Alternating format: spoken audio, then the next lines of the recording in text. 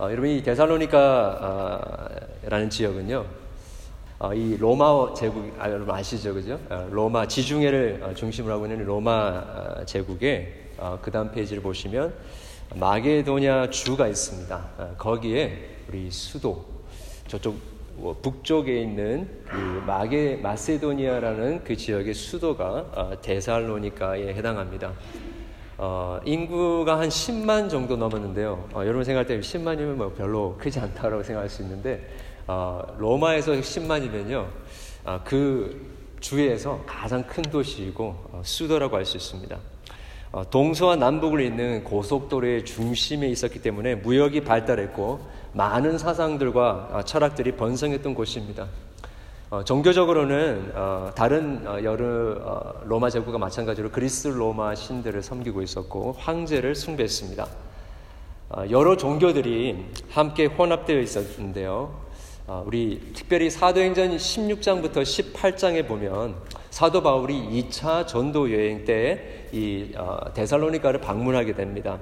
거기서 3주 정도 이렇게 머물면서 회당에서 복음을 전하는데, 이 사도 바울의 전도를 말미암아서 꽤 많은 유대인들과 헬라인들이, 이방인이라고 했던 헬라인들이 예수님을 믿는 이 도로 회심을 하게 됩니다. 그래서 그곳에 이제 회당이 아니라 이제 교회가 생겨나게 됐어요. 그러나 이 기존에 이 회당을 지키고 있었던 유대인들이, 이 많은 유대인들이 예수님을 믿는 십자가의 도로 돌아서는 것을 보면서 이렇게 폭동을 일으키게 됩니다. 그래서 이 바울과 동력자들의 사역을 의심하게 되어지고, 그래서 핍박을 하게 됩니다. 그래서 예정했던 것과는 달리 이 3주만 그 시간을 보내고 이제 다른 곳으로 쫓겨나게 됩니다. 이 남쪽 아가야라는 지역으로 가게 되고, 후에는 저기 보이는 아덴이라는 지역으로 가게 되는데, 그 아덴에서 바울이 이제 신생 교회, 새롭게 태어난 이 데살로니가의 교회의 성도들을 걱정하면서 디모데를 그 데살로니가로 파송을 하게 됩니다. 그러면서 이 디모데가 와서 같이 이 데살로니가에 어떠한 일이 벌어지고 있는지, 어떻게 성도들이 잘 지내고 있는지를 보고를 하죠. 그 보고를 듣고 이제 정말 아버지가 아들을 두고 온 그런 마음처럼 그들에게 편지를 쓰는 것이 바로 이 데살로니가전서입니다. 유아기 교회, 새롭게 태어난 이 교회의 이 어린 성도들이 어떻게 보면 복음을 받아들인 지 몇 달 정도밖에 되지 않는데요. 이 유대인들의 여러 가지 핍박과 또 주변의 그 공격들 속에서 많은 어려움을 겪고 있었습니다. 그래서 이 사도는 그들을 격려하기 위하여서, 그들이 믿음 위에 굳건히 서게 하기 위하여서 이 편지를 보내면서 그들을 격려하고 있는 것입니다. 요즘에 이제 이 데살로니가 전서를 이렇게 묵상하면서 제 마음속에 그 데살로니가 교회에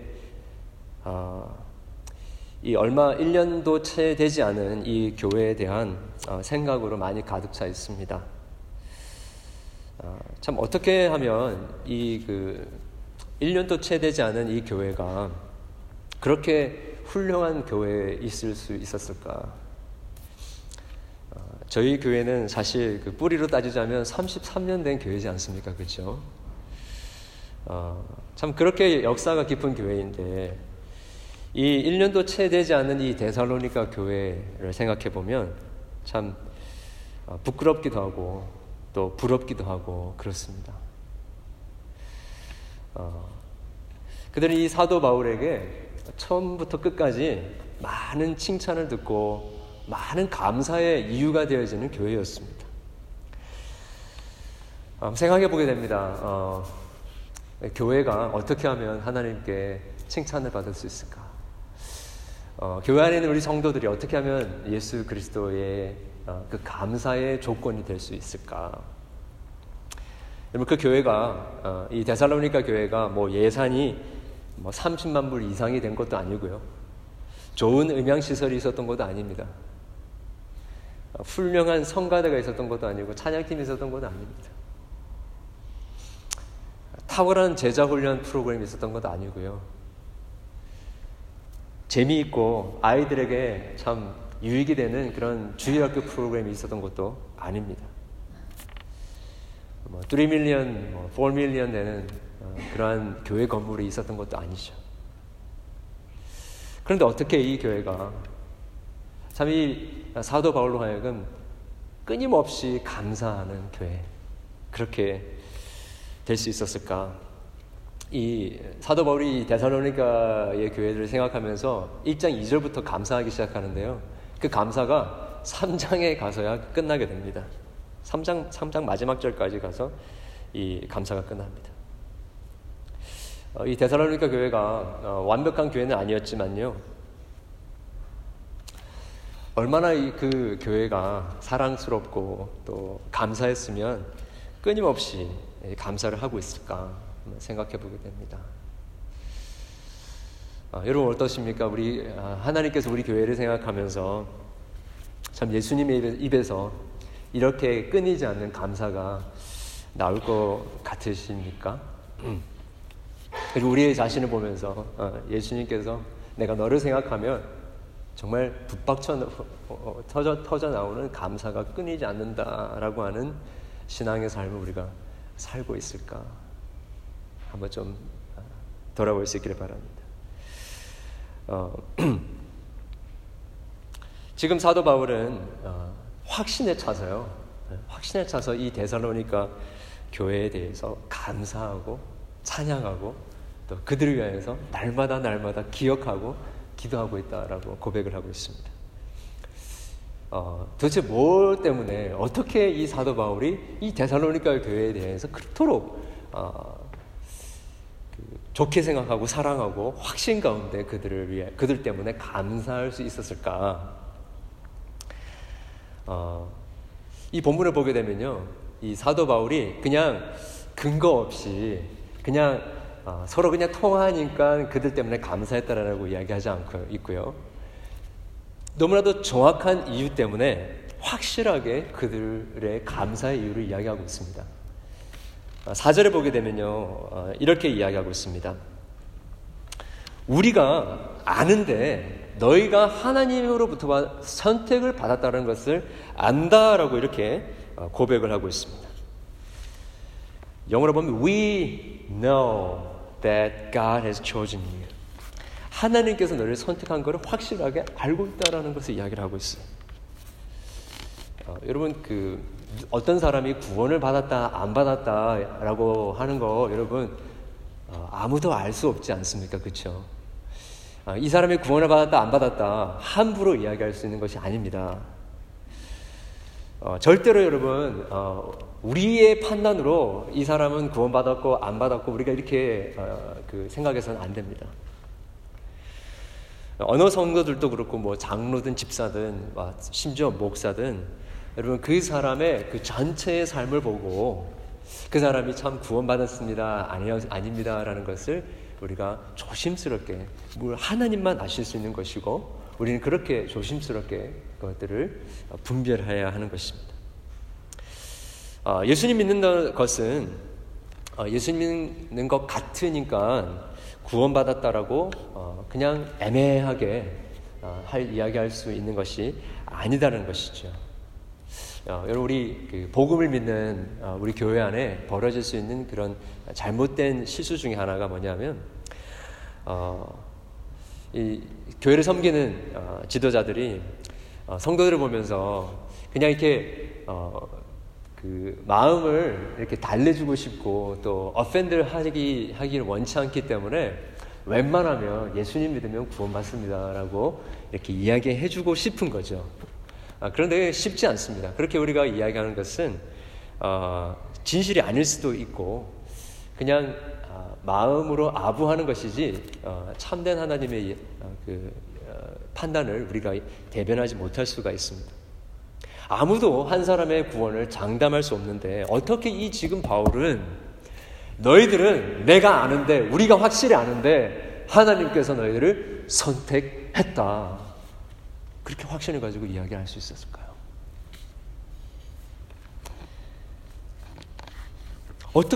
무엇 때문에 사도 바울은 데살로니가에 있는 그 성도들이 하나님께 선택을 받은 자인 것을 확신할 수 있었을까? 몇 가지를 한번 살펴보길 원하는데요. 첫 번째, 6절을 보시면요, 그들이 하나님의 말씀을 받았다라고 이야기하고 있습니다. 믿음의 순수성을 이야기하고 있어요. 여러분, 우리가 어떻게 예수님을 믿습니까? 하나님의 말씀을 어린아이와 같이 그 말씀이 진리이고 내가 그 말씀 외에는 생명을 누릴 길이 없다라고 생각하고 그 말씀을 전적으로 받아들이는 것이죠. 이 믿음의 순수성 때문에 사도 바울은 너희가 확실히 하나님께 선택을 받은 자이다라고 이야기하고 있어요. 특별히 6절을 보면요, 6절의 언어가 굉장히 우리에게 시사하는 바가 큽니다. 우리 같이 한번 한 목소리를 읽어볼까요? 시작. 6절 시작. 또 너희는 많은 환난 가운데서 성령의 기쁨으로 말씀을 받아 우리와 주를 본받는 자가 되었으니. 지금 말씀하고 있는 것은 그들이 환난 가운데서 말씀을 받았는데 그 말씀을 받는 것이 어떻게 그 말씀을 받게 되냐면 성령의 기쁨으로 말미암아 그 말씀을 받았다는 것입니다. 세상에 많은 기쁨이 있을 수 있는데요, 그죠? 최근에 이렇게 한국에서 이렇게 나오는 그런 그 예능 프로그램들을 보면 참 우리 사람들에게 기쁨과 즐거움을 주기 위해서 굉장히 노력한다는 것을 이렇게 보게 돼요. 한 기쁨을 주기 위해서 참 온몸을 던져서 자기들이 망가지면서 그렇게 노력을 합니다. 그리고 우리가 살아가면서 기쁨을 누리기 위해서 수많은 돈을 투자하기도 하고요. 그리고 벼르고 가지고 우리 가족들과 함께 좋은 베케이션 장소로 가서 시간을 보내면서 기쁨을 얻으려고 합니다. 아이들 돈 많이 줘야 게임기도 사지 않습니까? 그렇죠? TV를 보면서 그 케이블 TV 비싼 돈을 주면서 우리가 기쁨을 누리려고 합니다. 많은 돈을 주고 좋은 집을 사서 기쁨을 누리려고 하죠. 그런데 그 많은 희생을 치르고 우리가 얻을 수 있다고 생각했던 그 기쁨을 누리는데도 불구하고 그 기쁨은 오래 가지 못하죠. 금방 없어지는 것을 우리가 보게 됩니다. 그런데 지금 데살로니가의 성도들은 고난 중에 있었는데, 수많은 박해 속에 있었는데, 그들은 성령이 주시는 그 기쁨 가운데 하나님의 말씀을 받아들였다는 것입니다. 뭐가 먼저냐는 그게 중요하지 않습니다. 말씀이 먼저냐, 성령이 주는 기쁨이 먼저냐, 너무 중요한 것이 아닙니다. 말씀을 우리가 받을 때에 성령의 기쁨으로 받게 되고요, 말씀을 받으면 성령의 기쁨이 우리 가운데 충만하게 되는 일이 있게 되는 것입니다. 성령이 우리 가운데 역사하시면요, 하나님의 말씀을 그냥 지식적으로 받아들이지 않고요, 우리가 환난 가운데, 고난 가운데, 여러 가지 시험과 도전 가운데 있을 때에도 불구하고 우리로 하여금 기쁨으로 하나님의 말씀을 받아들이게 하는 능력이 바로 성령이 하시는 일들 가운데 일어나게 된다는 것을 이야기하고 있습니다.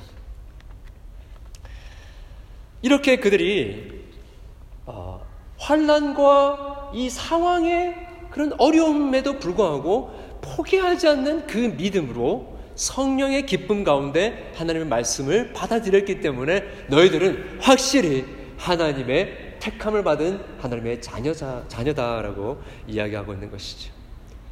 여러분, 오늘 이 아침에 어떻습니까? 성령의 기쁨이 있으십니까? 하나님의 말씀을 우리가 받아들일 때에, 그 하나님의 말씀을 우리가 들을 때에 성령의 기쁨 가운데 받아들이고 계십니까? 만약에 그렇지 않다고 하신다면 기도할 수 있기를 바랍니다. 성령 하나님, 이 말씀을 들을 때에 성령의 기쁨으로 하나님의 말씀을 듣게 하여 주시옵소서. 내 생각, 내 판단, 내 상황에, 내 경험의 그런 정황들 속에서 말씀을 내 생각대로 판단하는 것이 아니라 주님의 그 능력으로, 성령의 능력으로 내 상황이 기뻐할 만한 아무런 이유가 없다 할지라도 성령이 주시는 기쁨으로 이 말씀을, 이 약속의 말씀을 내가 받아들이게 하여 주시옵소서. 그렇게 고백하며 기도하며 이 말씀을 들을 수 있기를 바랍니다. 두 번째는요, 이 데살로니가에 있는 성도들이 왜 그렇게 확실하게 하나님의 선택을 받은 자라고 이야기하냐면 이렇게 이야기합니다. 6절에 기쁨으로 말씀을 받아 우리와 주를 본받는 자가 되었으니, 지금 사도 바울과 그 동력자들 그리고 그들이 믿는 주님을 이 데살로니가의 성도들이 본받았다라는 것입니다. They imitated them and the Lord. 이렇게 이야기하고 있어요. 여러분, 믿음은 본받는 것입니다. 바울과 주님의 본을 그들이 받았습니다. 왜 이런 일이, 왜 이것을 가지고 이 데살로니가 성도들의 구원, 그들의 선택을 확신할 수 있는가? 바로 이것입니다. 하나님은 눈에 보이지 않죠. 그렇죠? 하나님의 말씀을 들을 때에도 눈에 보이는 하나님을 만나는 것이 아닙니다. 그런데 예수 그리스도는 눈에 보이시는 분이시고, 특별히 이때 당시만 해도 예수님 벌써 돌아가시고 하늘로 승천하셨습니다. 그 예수님의 가르침을 이 사도들을 통하여서 들었을 뿐만 아니라 눈에 보이는 이 사도들의 삶의 모습을 보면서 그들이 본받기 시작했다는 것입니다. 가만 보니까 이 데살로니가에 있는 성도들이 사도들의 그들의 신앙을 그대로 카피한 자다라는 것을 그들이 보았다는 것입니다. 그래서 그들의 확신 가운데 너희들은 하나님의 선택을 받은 자다, 그렇게 이야기했던 것이죠. 여러분, 신앙은 본을 받는 것입니다. 특히 여러분, 우리 사도 바울이 사역했던 그 당시에는 우리가 가지고 있는 것처럼 이렇게 성경이 있는 것이 아니었습니다. 성경은 회당에 이렇게 그 사본으로 이렇게 존재하고 있고요. 성경을 늘 가지고 다니고 읽을 수가 없었습니다. 그러니까 이 성도들에게 굉장히 중요한 건 뭐냐면, 주일마다 와서 예배를 드리면서 하나님의 말씀을 듣는 것, 이것이 굉장히 중요했고요. 그리고 사도들이 전한 대로 그리스도의 도를 따라서 살아가는 삶의 모습이 어떠한 것인지를 사도들을 통하여서 보는 것, 이것이 성경을 보는 것과 같은, 성경을 듣는 것과 같은 효과를 가지고 있었던 것이죠. 여러분, 오늘날에도 우리는 성경이 있기 때문에 그러면 그런 본의 중요성이 없느냐 하면, 아니, 더 필요합니다. 성경이 모든 사람들에게 다 읽혀지고 있고 가지고 있기 때문에 더 필요합니다. 왜냐하면 사람들은 이 성경에 나와 있는 이 이야기들은 하나의 이야기이지, 저 멀리 있는 역사적인 이야기이지 오늘날의 우리의 삶하고는 별로 관계가 없다라고 생각하는 것이죠. 그렇기 때문에 성경의 사람들이 필요합니다. 우리가 모본을 따라갈 수 있는 사람이 필요합니다. 우리가 카피할 수 있고 이미테이트 할 수 있는 그 사람이 필요합니다. 우리 아이들이 여러분, 신앙을 배울 때에 글자를 모르는데 어떻게 신앙 배웁니까? 부모님의 모습, 부모님의 삶, 부모님이 기도하고 무릎 꿇는 모습, 부모님이 회개하는 모습, 찬양하는 모습, 어려움 속에서도 하나님을 예배하는 모습, 어떤 일이 있어도, 어떤 중요한 일이 있어도 예배를 타협하지 않는 모습, 사람들에게 만날 때마다 다른 것을 이야기하는 것이 아니라 예수 그리스도에 대해서 이야기하는 모습, 우리 가정에 어려움이 있다 할지라도, 우리 가정이 희생한다 할지라도 주의 몸된 교회를 위해서 헌신하는 모습, 그걸 보면서 신앙을 배우게 되는 것이죠. 저도 그렇게 예수 믿는 신앙을 부모님을 통해서 배워서 지금 이곳에 있습니다. 여러분, 본받을 만한 분 계세요? 신앙적으로 본받을 만한 분 계십니까? 어떤 분을 보고 신앙생활을 하고 계세요? 성경을 깊이 알지만 겸손한 사람, 뜨거운 신앙을 가졌지만 냉철한 거룩과 절제가 있는 사람, 거대한 비전을 가지고 나아가지만 연약한 자들에게 따뜻한 관심과 세심한 사랑을 베풀어주는 사람, 한결같이 신실하고 불평하고 불만이 없는, 원망함이 없는 충성된 일꾼. 옆에 있으면 배우고 싶고 보면 너무나 닮고 싶은 그 본받을 만한 사람이 여러분 주변에 계십니까? 굳이 여러분 살아있는 사람이 아니라 할지라도요, 죽은 사람들 중에서 글로써 만날 수 있는 사람이라도 괜찮습니다.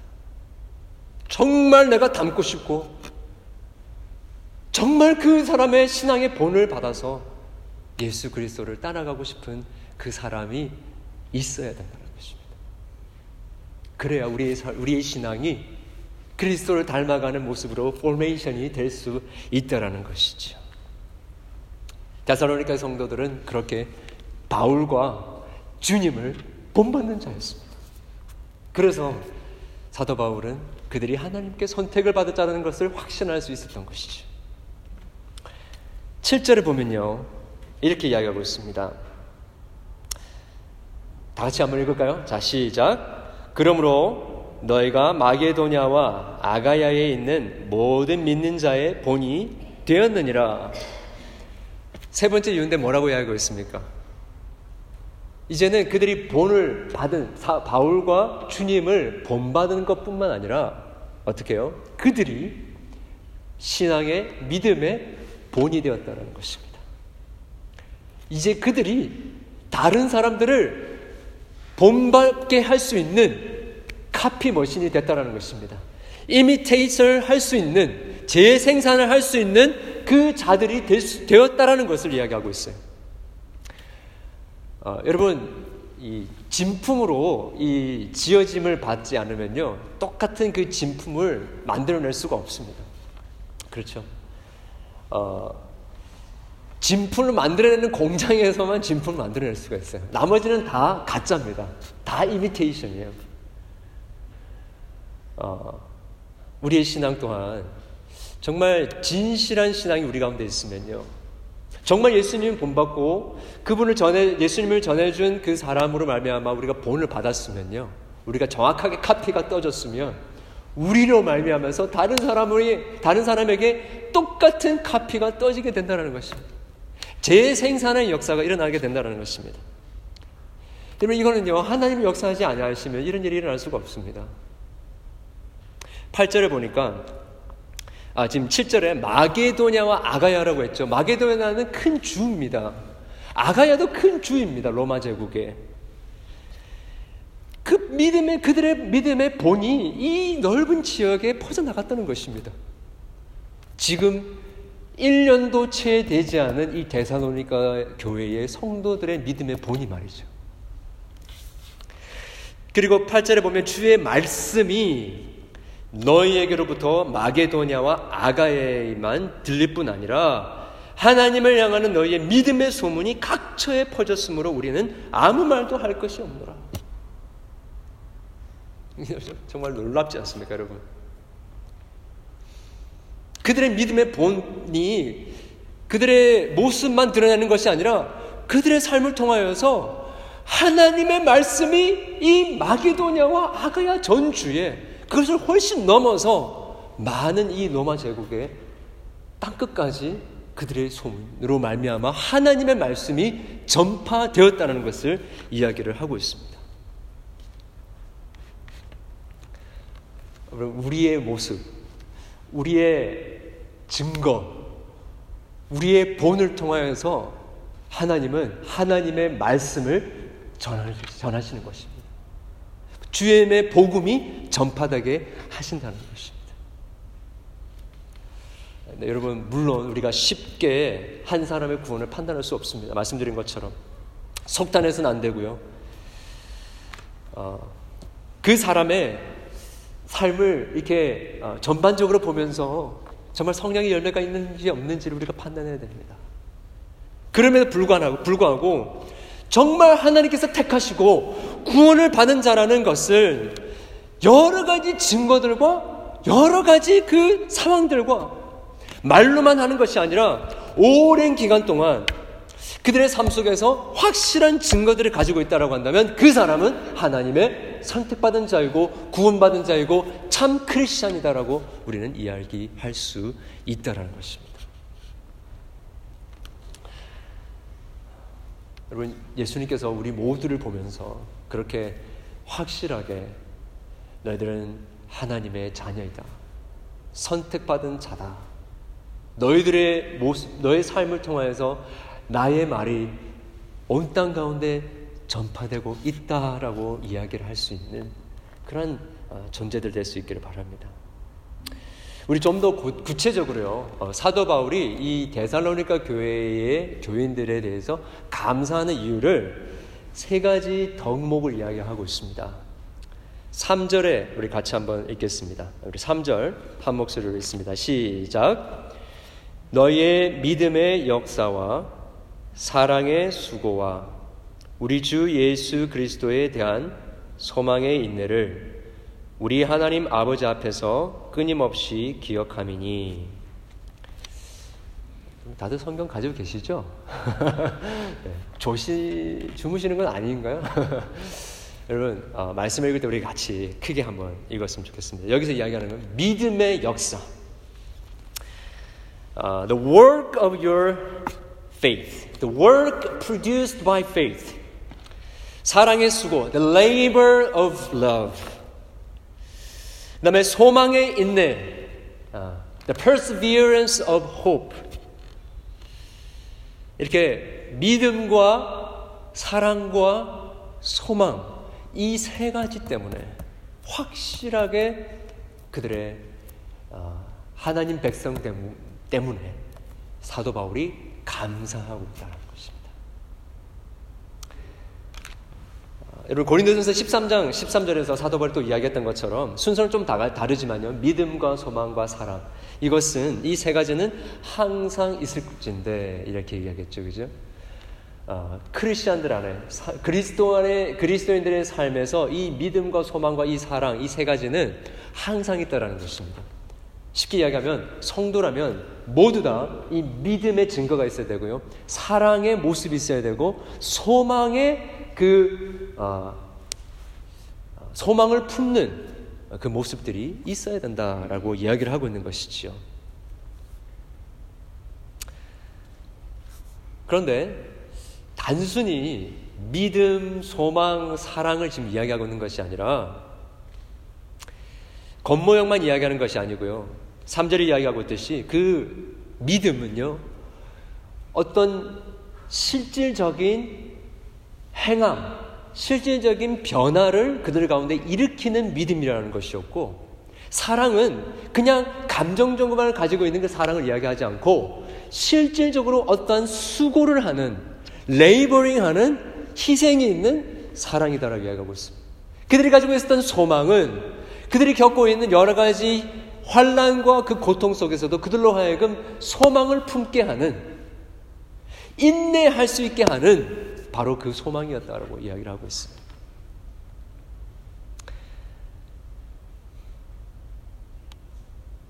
어떻게 이런 일이 일어날 수 있었을까? 겉모양만이 아니라 정말 믿음의 향기가 이렇게 토해져 내는 것 같고, 그들의 믿음은 살아 역동하고 있었고, 사랑의 그 헌신과 희생이 있는 약동하는 사랑이 그들 가운데 있었던 것입니다. 어둠과 치를 것 같은 그 어둠의 시간들을 걸어가고 있음에도 불구하고 빛을 발하는 살아있는 소망을 가지고 있었던 것이 바로 이들이었던 것이죠. 이 일들은 5절에 이야기하고 있듯이 큰 능력과 성령과 큰 확신으로 된 것이다 라고 이야기하고 있습니다. 지금 그들이 전한 그 복음의 메시지, 말로만 하는 것이 아니라 실질적으로 능력과 그리고 성령과 큰 확신으로 그들 가운데 이런 일들이 일어나게 됐다라는 것을 이야기하고 있는 것입니다. 뭔가 다르다는 것이죠.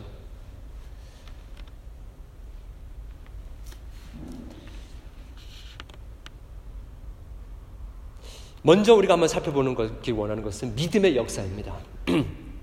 여러분, 믿음은 반드시 일해야 됩니다. 예수님께서 믿음을 표현하실 때에 겨자씨와 같은 믿음만 있어도 산을 옮길 수 있을 것이다 라고 이야기한 적이 있습니다. 여러분, 믿음은 그렇게 아무리 작아도 살아있는 것입니다. 여러분, 믿음은 아무리 작아도 살아있는 것입니다. 아멘. 죽어있는 게 아니에요. 아무리 작은 겨자씨 같은 거를 할지라도 겨자씨가 땅에 심겨지면 살아있는 모습을 드러내지 않습니까? 그렇죠? 싹이 틉니다. 뿌리를 내리고 줄기를 만들고 광합성을 합니다. 얼마나 바쁜지 몰라요. 겉으로 볼 때는 이렇게 드러나지 않을지 몰라도 그 씨 안에서는 엄청나게 바쁘고 분주한 일이 일어나게 됩니다. 생명의 일이 일어나게 됩니다. 그냥 겉으로 점잖하게 있는 게 아니에요. 그냥 이 믿음이 한번 심기게 되어지면 엄청난 일들이, 엄청난 바쁜 일들이 우리 가운데 일어나게 되는 것입니다. 광합성을 하고 열매를 맺게 되는 일이 일어나게 되는 것이지요. 어떻게 그런 일이 일어나느냐? 우리 다시 6절에 이야기하고 있듯이 성령의 기쁨으로 말씀을 받았기 때문에 그런 일이 일어나게 됐다는 것입니다. 그리고 어떤 구체적인 변화가 일어났느냐? 우리 9절 한번 같이 보기 원합니다. 우리 9절 한번 같이 읽을까요? 자, 시작. 그들이 우리에 대하여 스스로 말하기를 우리가 어떻게 너희 가운데에 들어갔는지와 너희가 어떻게 우상을 버리고 하나님께로 돌아와서 살아계시고 참되신 하나님을 섬기는지와. 어떤 구체적인 변화가 일어났다는 겁니까? 지금 믿음이 딱 들어가니까 어떤 일이 벌어졌죠? 먼저 우상을 버리는 일이 일어났습니다. 이 우상을 버렸다는 이 말은요, 여러분 그냥 우상 버렸겠지 이렇게 생각하겠지만 사실 이 로마 제국에서 우상을 버린다라는 것은 그들이 믿고 있었던 그 여러 가지 신들을 늘 숭상하고 있었기 때문에 그들의 삶은 어떻게 보면 일어나서부터 잠들기까지 하루 종일 이 신들, 우상들을 섬기는 것과 뗄래야 뗄 수 없는 관계에 있었다라고 해도 과언이 아닙니다. 모든 사람들과 함께 이제 관계를 맺을 때에도 이 우상을 섬기고 신을 섬기는 것으로 대화를 했던 것이죠. 그러니까 이 우상을 버린다는 것은 단순히 우상을 버린 것이 아니라 그 사회에서 용납됐을 그 받아들일 수 있는 그 관계를 끊어버리는 것과 같은 것을 이야기를 하는 것입니다. 여러분, 우리나라에도 그런 일이 있지 않았습니까? 그렇죠? 지금은 안 그럴지 몰라도 한 4, 50년 전만 해도 우리의 모든 삶이 이 종교적인 것과 뗄래야 뗄 수가 없었습니다. 그 음력력이 모두 다 이 종교적인 그런 어떤 의미들을 담고 있지 않습니까? 그렇죠? 정월 초하루부터 섣달 그 정월 금음날까지 정말 늘 이렇게 종교적인 그런 제사들과 제의들로 가득 차 있었던 것이 바로 한국의 문화였습니다. 근데 이제 복음이 들어가고 예수 그리스도 안에서 다시는 그 죽은 자들을 섬길 필요가 없다. 그렇던 미신적인 것을 우리가 버려야 된다고 했을 때에 그것들과 결별하는 것은 사회에서 용납되어지는 것을 버리는 것과 마찬가지였던 것입니다. 그런데 오늘 우리 현대 기독교의 특징 중에 하나는 이 우상을 버리는 것 같은 우리를 붙들고 있는 것들, 끈앞풀을 버리지 못하는 것과 같다라고 할 수 있습니다. 사람들에게 소외될 것 같고 뒤처지는 것 같고 우리가 이렇게 그걸 완전히 끊어버리면 손해를 볼 것 같아서 결단하지 못하는 모습이 우리 현대인의 기독교인들 가운데 많이 있지 않은가라고 생각해 보게 됩니다. 결단이 부족한 것이죠. 히브리서 12장 1절에 이렇게 이야기합니다. 이러므로 우리에게 구름과 같이 둘러싼 허다한 증인들이 있는데 이 증인들을 우리가 바라보면서 우리가 품어야 할 마음이 무엇이냐면 이제 모든 무거운 것과 얼매이기 쉬운 죄를 벗어버리고 인내로서 우리 앞에 당한 경주를 하며, 여러분 신앙은 달리는 경주와 같다고 이야기하고 있어요. 근데 달리려면 우리를 얽매이고 있는 것들, 우리를 속박하고 있는 것들, 그 우상들을 버려야 되지 않습니까? 그렇죠? 과감하게 끊어내 버려야 되지 않습니까? 그래야 앞으로 달려갈 수 있는 것이죠. 그렇게 이 데살로니가의 성도들은 과감하게 그 우상 숭배를 버리는 것 하면 사회를 등지는 것일 수도 있지만 손해를 볼 수도 있고요, 사람들이 그들을 향하여서 돌로 칠 수도 있는, 물리적인 압박을 가할 수도 있는 그러한 위기가 있음에도 불구하고 과감하게 그 우상 숭배를 버렸던 것이죠. 버리고 앞을 향하여 달려갔던 것이죠.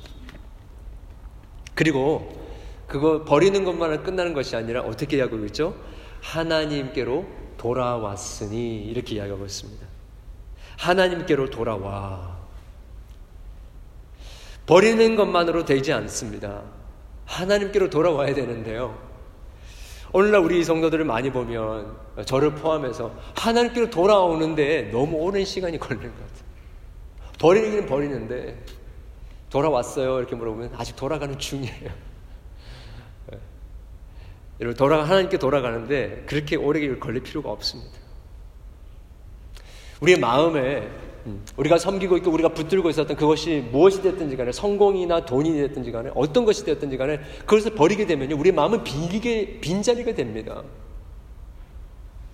이 빈자리, 우리 마음의 빈자리를 무엇인가로 채워야 돼요. 하나님으로 채워야 됩니다.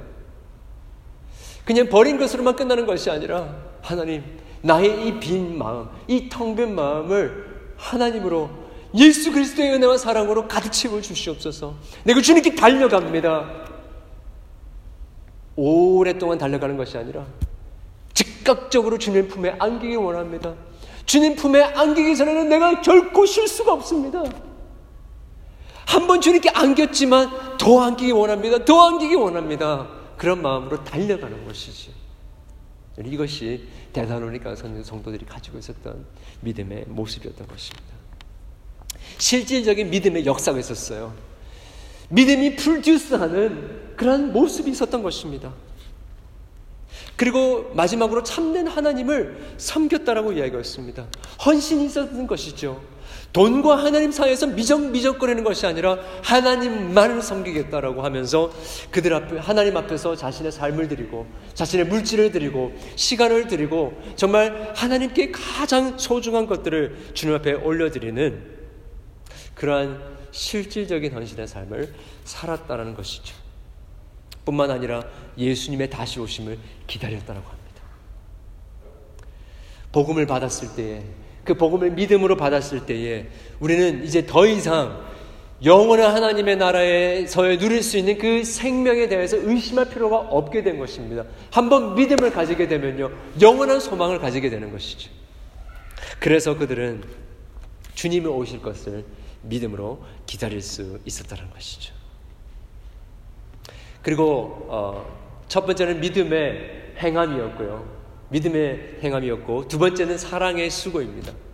그리고 세 번째는 소망의 인내인데, 이 두 번째, 세 번째는 우리가 이제 데살로니가 살펴보면서 많이 이야기할 수 있을 것 같아요. 그래서 간단히 한번 보기를 원하는데, 사랑은요, 수고하는 것입니다. 그냥 감정적으로만 느끼는 것을 사랑이라고 하지 않고요, 옛날부터 이 사랑이라는 단어가 어떤 이모셔널한 것으로만 여겨진 것은 사실 얼마 되지 않습니다. 100년, 200년 최되지 않습니다. 원래 이 사랑이라는 단어는 어떤 것을 향한 commitment, inclination, 그 대상을 향한 나의 헌신을 가리킬 때에 사랑이라는 단어를 썼었습니다. 그렇기 때문에 원래 이 사랑이라는 것은 액티브한 것이죠. 어떤 보상을 기대해서가 아니라요. 하나님께서 우리를 사랑하셨을 때에 어떤 것을 보상을 기대하셔서 우리를 사랑하신 것이 아니라 아무것도 기대하지 않으시고 적극적으로 자원하여서 자유롭게 우리를 사랑해 주셨어요. 그 사랑을 받은 자들로서 이제 우리가 헌신하는 것이죠. 누가 시켜서 하는 것이 아니라 적극적으로 사랑의 수고를 하는 것입니다. 여러분, 우리 교회에 있는 우리 모든 성도들이 이렇게 하나님의 커미트먼트, 하나님의 sacrificial, 선신적인, 희생적인 사랑을 받은 자들로서 나의 유익을 구하는 것보다도 어떤 이득이 있어서가 아니라 누가 시켜서 하는 것이 아니라 정말 사랑할 수 있는, 사랑의 수고가 있고 헌신이 있는 그런 교회가 될 수 있기를 바랍니다. 좀 이런 예를 들어서 죄송한데요. 우리 방송으로 섬길 분을 찾고 지금 광고한 적이 6개월, 7개월이 훨씬 넘은 것 같습니다. 우리 중고등학생이 섬기고 있었는데요. 한국 방문 중입니다. 섬길 사람이 없어요. 사랑의 수고가 있기를 바랍니다. 여러분, 우리 지체들 중에서 참 어떠한 어려움 속에 있는지 우리 잘 모르지 않습니까? 그렇죠? 그냥 말로만 예수님 믿는다 하지 마시고 우리가 그렇게 예수님 사랑한다라고 생각하면 우리 좀 돌아볼 수 있었으면 좋겠어요. 우리 각 지체들 가운데 어떠한 어려움이 있는지, 밥은 잘 챙겨 먹고 있는지, 홀로 유학생활 하시는 분들 많이 있는데 우리 반찬이라도 좀 챙겨줄 수 있으면 좋겠어요. 정말 수고가 있는, 희생이 있는 사랑이 우리 성도들 안에 있을 수 있기를 바랍니다.